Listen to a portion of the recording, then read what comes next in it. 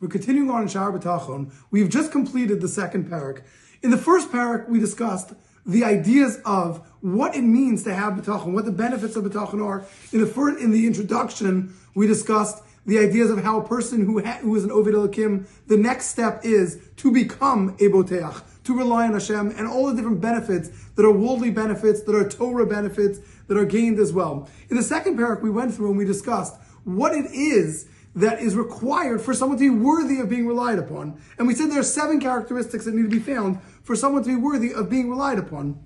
First one was a person has to have compassion, pity, and love for the person that's relying on them. The second was the person has to be attentive to them at all times, never ever turning away from them. The third was the person needs to have the power to accomplish that which they want. Nothing can stop them from doing this. The third was they have to have the knowledge of what's truly best for the person that's relying upon them. The fifth was that they have to have been there for the person that's relying upon them from when that person was in their mother's womb all the way, continuing on until the person dies.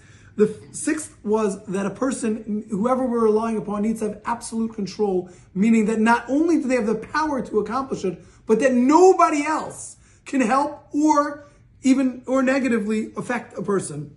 And the seventh and final requirement was that a person has to have a heart where they want to do things. They want to help the person. They're in a div leiv. They're generous. They're kind. They're helping everybody, whether they're worthy, not worthy, deserving, not deserving, at all times, without any answers, without any excuses. We explained on this. These can only apply to Hashem. Yes, it's true that a person can have compassion, love, and pity for another person. Yes, it's true that a person can pay attention and focus in on somebody at all times. But the only reason they would do either of those two things is because Hashem put that in their mind. And the other 5 requirements are impossible to be found by a human being. We then went through different psukim and showed from psukim how it's only applies by Hashem. But we said we don't even need those as proof, because by logic you could dictate this and you could see this. We explained these psukim are there to help us and to remind us of this. We also brought down then L'David Hashem Ori. We go through each of the 7 things and we see how they apply by Hashem.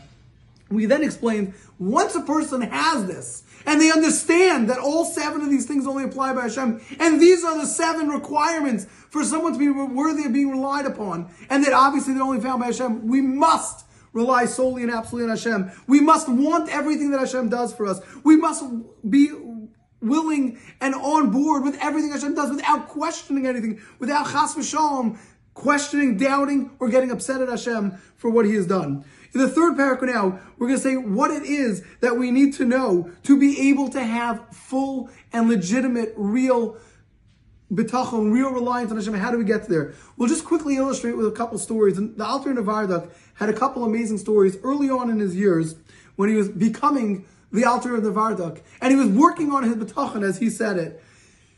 He had a story where it was late one night, and it got very dark, and he had no way to see and to continue learning, and somehow a candle was dropped off by his house.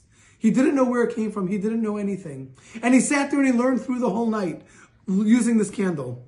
At the end of the night, when there was only a small little stub left, and he was finished and it was morning already and he was able to go on with his day, he kept that stub.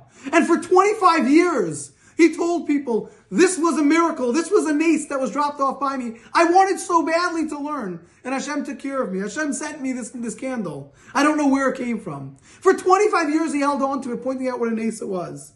And then one day he had a fire in his house, and his entire house burnt down along with this candle.